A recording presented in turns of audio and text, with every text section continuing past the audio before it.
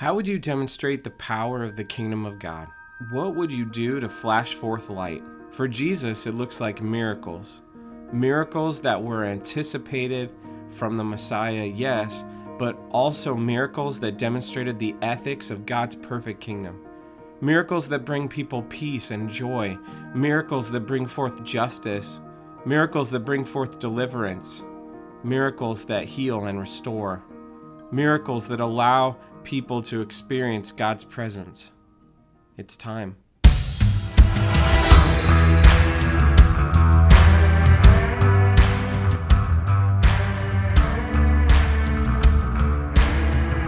Welcome to Anakinosis, where we renew our minds towards biblical worldview and the scriptures. This is a show for anyone looking to build or repair their biblical worldview. Whether you're 100% comfortable in the current Christian culture, or you feel like an outsider looking in, everyone is welcome. My name is Jeremy Hagan. I'm just a guy with a Bible literacy background who has ASD and who thinks a lot about how to think. Today, we'll look at how Jesus' healing power represented the kingdom of God. Jesus has begun his Galilean ministry, but there's a sad side note we must examine. His relative and kingdom co-worker, John the Baptizer, has been imprisoned. This is in Luke 3:19-20. But Herod the Tetrarch, who had been reproved by him for Herodias, his brother's wife, and for all the evil things that Herod had done, added this to them all, that he locked up John in prison. John had rebuked Herod for his scandalous sex life and was imprisoned for it. Now, which Herod is this? This is King Herod Antipas, the son of Herod the Great. He was the Roman head of the Jews. Remember, the Herodian family wasn't actually Jewish, but was from Idumea. Herod Antipas had divorced his wife to marry his brother Philip's wife, who had divorced Philip. These kind of actions were forbidden by the law of Moses. As the final Old Testament prophet, John the Baptizer had a responsibility to speak out against those sins. John is locked away when Jesus' Galilean ministry takes off. Jesus knows he has limited time.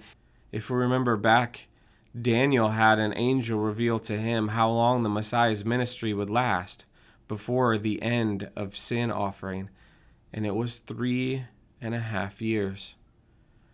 Now, many people interpret that different ways, and we can still be friends. Here, in the official authorized story of Jesus, we approximate that 1 year of his ministry has been completed, which would leave 2.5 to go. The good news must be preached. Thus far in his ministry, Jesus is not taught other than conversationally. His Galilean ministry fulfills a messianic prophecy of shining a light to the lost around the Sea of Galilee from Isaiah 9:1. Mark tells us that Jesus arrived in Galilee after John was arrested.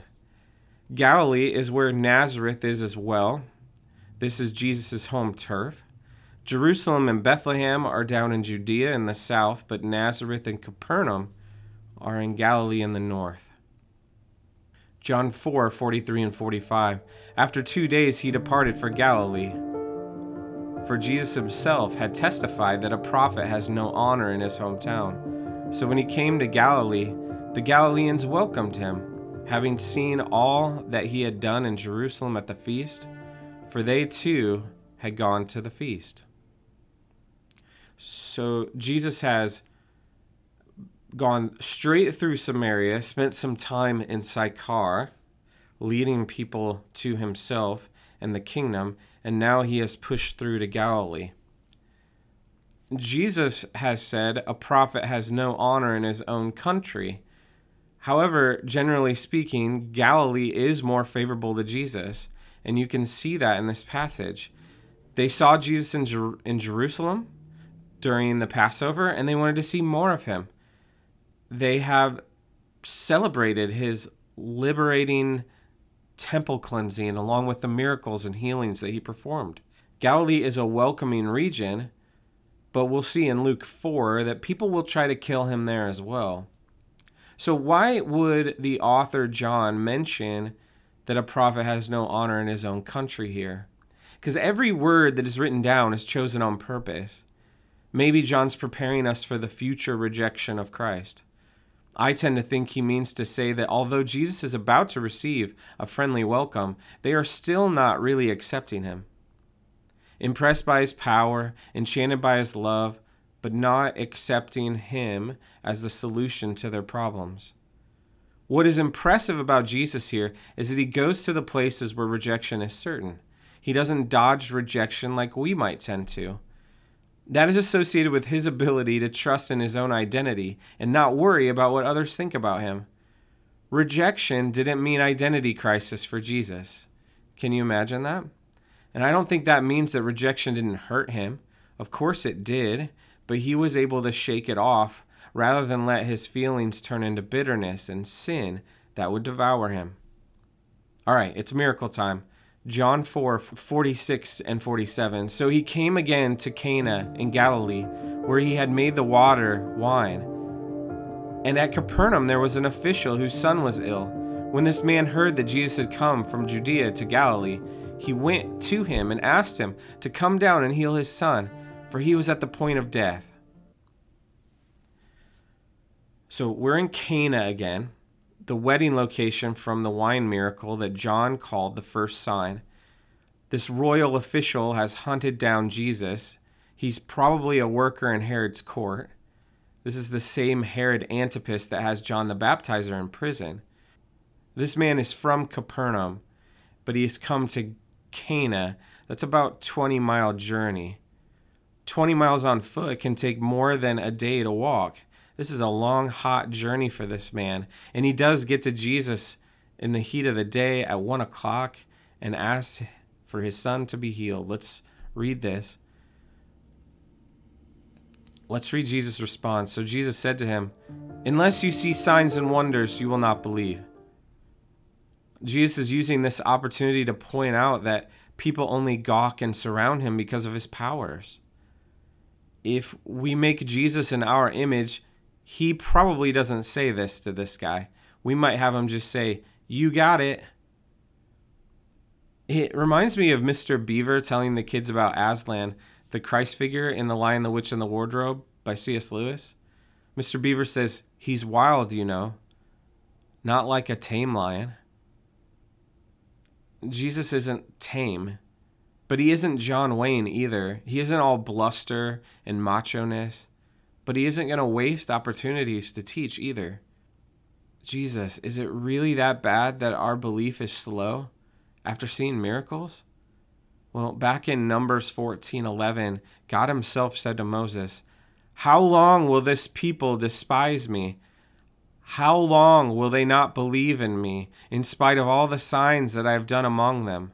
I will strike them." So Jesus is perfectly aligned with God the Father here with his untamed word. A faith built on miracles is not a complete faith.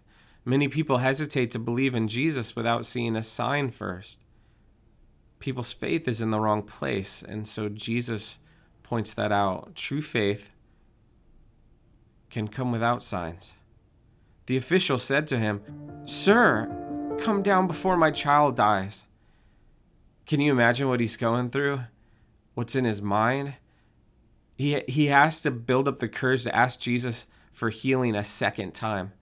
It's almost as if he's saying, I know, I need to have faith, not signs. But this is my son, whom I dearly love. It's my little boy. He's dying. I've exhausted all other avenues to save him. I'm in no emotional state to debate you theologically, Jesus. I just simply ask that you save him. Verse 50, Jesus said to him, "Go, your son will live." This calm statement must have caused crisis in the heart of the royal official. I know for a fact it would me. Jesus is requiring blind faith here. If you believe I will heal your son if I went with you to Capernaum, then you must believe I can heal him now from Cana. You must trust me. But the good news is that you can ask Jesus things more than once, and he's cool with it. The man believed the word that Jesus spoke to him and went on his way. As he was going down, his servants met him and told him his son was recovering. So he asked them the hour when he began to get better, and they said, "Yesterday at the 7th hour the fever left him." The father knew that was the hour when Jesus had said to him, "Your son will live." And he himself believed, and all his household. This was now the second sign that Jesus did when he had come from Judea to Galilee. This is John's second sign to tell the reader that Jesus is the Messiah. And again, like Jesus' first sign of turning water into wine, he doesn't have to touch anything. The workers pour the water and it turns into wine. Jesus says, "This time your son will be fine," and he is. From 20 miles away, Jesus heals the boy. The man heads back. He's not going to see with his own eyes the miracle of Jesus for more than a day, but he believes in his heart that his son will be well. He doesn't drag Jesus to his son and make him touch him. He believes. That's a testimony to me. I'm sure this man's relieved when the servants come and tell him his son is doing fine. And to verify his faith in Jesus, he asked the servants, "What time did the boy get better?" And the timeline lines up. It was Jesus, no doubt. And this man's faith caused his entire household to believe in Jesus. So what is the point in sharing this unique story? John is showing us that Jesus has the power to save, no matter the distance, no matter the obstacles. His word has the power to work. We're simply just supposed to believe in it. Now, remember, the first sign wasn't just a miracle, but it was a parable of sorts. The water into wine represented a new covenant. This boy's healing is the second sign. The boy was healed from a distance. The boy was not only healed, but he sees his father's faith and he believes as well. The first miraculous sign in Cana involved things, water changing into wine. The second miraculous sign in Cana involved people, lives being changed from death to life. This is the sign of Jesus. Now we jump to Luke's account of Jesus' story, and we harmonize with John's event in Cana with Luke 4, verse 14. And Jesus returned in the power of the Spirit to Galilee, and a report about him went out throughout the surrounding country. And he taught in their synagogues, being glorified by all. And he came to Nazareth, where he had been brought up. And as was his custom, he went to the synagogue on the Sabbath day, and he stood up to read. We're going to pause there. So there's a report about him spreading around the region that were probably connected with the first two signs. He's back in Nazareth after doing a synagogue circuit. And Nazareth is his hometown, and most scholars believe Nazareth only had a population of a few hundred residents at this time. It's much bigger today. If it was a small town, the synagogue time would have been a gathering of the whole town in one place. Well, let's think about synagogues for a minute and how they operated. Synagogue is a Greek word for assembly, and they were critical in post-Babylonian exile Judaism. People would gather together on the Sabbath, which is the seventh day, Saturday, and sometimes it would be in a home or a courtyard or a cluster of homes. A few times they would have dedicated buildings. From archaeological discoveries, we know people sat on benches in a square or a circle, often with mosaics on the floor. There would be a menorah and a manna jar. Evidence shows that men and women participated in this time of fellowship and learning together. This model then was borrowed by the early church. So what did they do? They would have the scriptures read to them by the rabbi. Sometimes it was their local rabbi, but if they had a visiting rabbi in town, he would read, or maybe an honored guest. Then they would have the local rabbi lead a discussion on the meanings and applications of the scripture. For the Jewish people, there was no point in reading without doing something as a response. And what scripture are we talking about? There's evidence inside and outside the scripture that the Jews were reading the Torah, the first 5 books of Moses. By the 2nd century, the reading had become liturgical and systematic as they read through the Torah in a year, or according to some scholars, over 3 years. Somewhere along the way, they started reading the prophets as well. This passage indicates that this practice had already begun, but it's not 100% conclusive. Synagogues were Pharisee territory. While Sadducees and priests ruled the temple grounds in Jerusalem, Pharisees ran the synagogue circuits, and they had the power to ban people from congregations, such as lowlifes like tax collectors and shepherds. On this day, Jesus is asked to read, and he's handed the scroll of Isaiah. This lines up with the practice that was commonplace by the 2nd century to read from the Torah and then read from the prophets. Verse 17, and the scroll of the prophet Isaiah was given to him.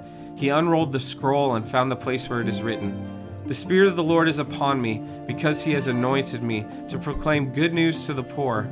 He has sent me to proclaim liberty to the captives and recovering of sight to the blind, to set at liberty those who are oppressed, to proclaim the year of the Lord's favor." And he rolled up the scroll and gave it back to the attendant and sat down. And the eyes of all in the synagogue were fixed on him. If you were in the synagogue that day, you would only understand what Jesus means if you know the entire passage by heart. Because Jesus is reading the first portion of Isaiah 61, which speaks about what many believe is the first and second advents of the Messiah, but he reads right up to proclaiming the year of the Lord's favor, but he doesn't finish the verse. He just stops and sits down. And everyone is fixed on his explanation because the rest of the verse says, "and the day of vengeance of our God." Jesus, why did you cut that off? What do you mean? Verse 21, and he began to say to them, "Today this scripture has been fulfilled in your hearing." And all spoke well of him and marveled at the gracious words that were coming out of his mouth. Now, no regular rabbi would dare proclaim that they were fulfilling the words of Isaiah of the Messiah. Jesus was making a claim both of being the anointed one, but also that he was bringing good news and God's favor and not God's vengeance. His words were full of grace. But this is his hometown.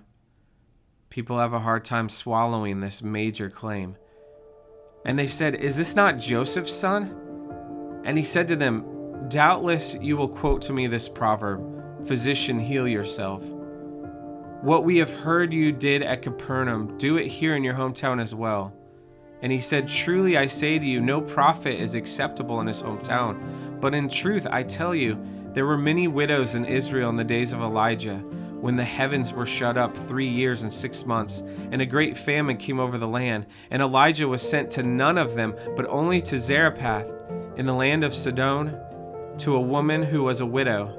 And there were many lepers in Israel in the time of the prophet Elisha, and none of them was cleansed, but only Naaman the Syrian." When they heard these things, all in the synagogue were filled with wrath. Oh, interesting.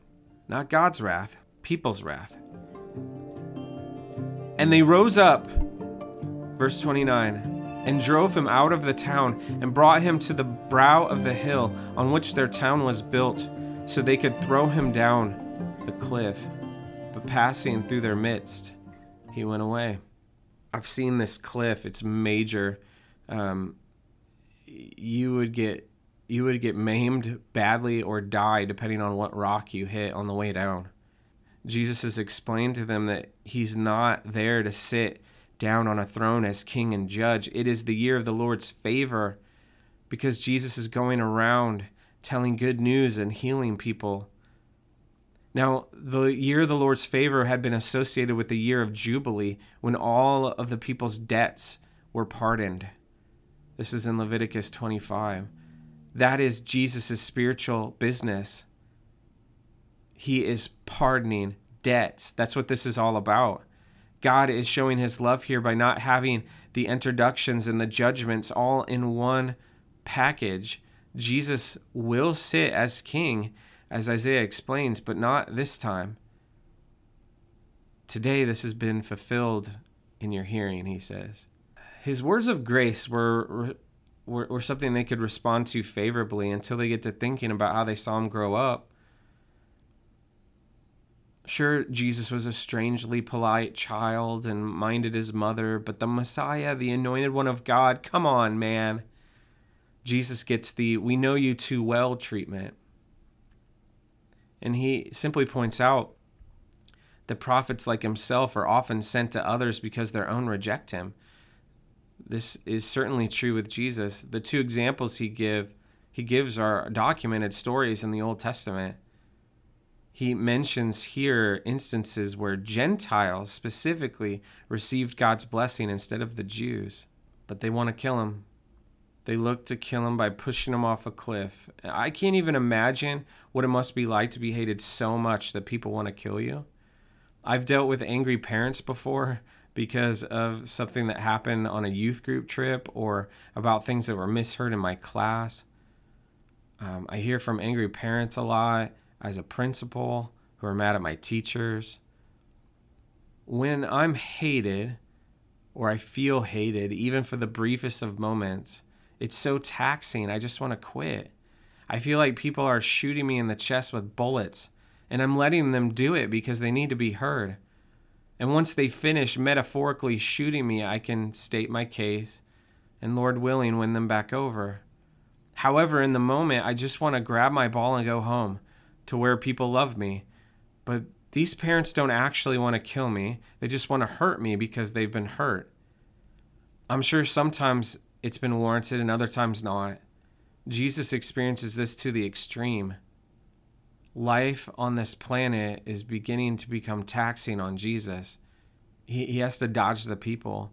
And it really is a supernatural act of God here. He's trapped, his back's to the cliff, facing the mob, and somehow walks through them. You might want to read that again with a childlike imagination. What does that look like?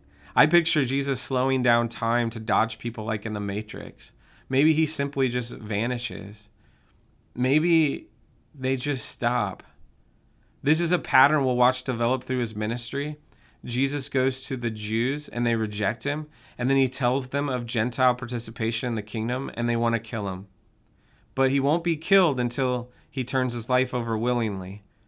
No guns, bombs, chariots, javelin, bow and arrow, stones, or fall from heights can stand in the way of his appointment at the cross. And that's really something for us to be witnesses of here. Jesus can't be killed if he's not willing. He does have a date on the cross with a purpose to put an end to sin and to pardon our debts, and nothing is going to keep him from that. Year 1 is officially over. That was the closing statement. He has proclaimed the year of the Lord's favor. Can you imagine what's going to happen in year 2? This is something he was doing despite all the ill will of others towards him. He's driven by unconditional love to love those who love him and to love those who do not, to love the unloving. As we continue to build our biblical worldview, we want to think about what in our minds needs renewed. Well, who is Jesus? This is a man of authority to proclaim either the year of the Lord's favor or God's wrath. He is the ultimate God-man. This is the man that we follow. The one who wasn't willing to die until it was the right death that would hold significance for you and me, that could end our debt, to proclaim the year of Jubilee. What love is this? Thank you for listening. Anakinosis is a project for anyone, anywhere who's looking to renew their biblical worldview. Next time, we'll see Jesus begin year 2.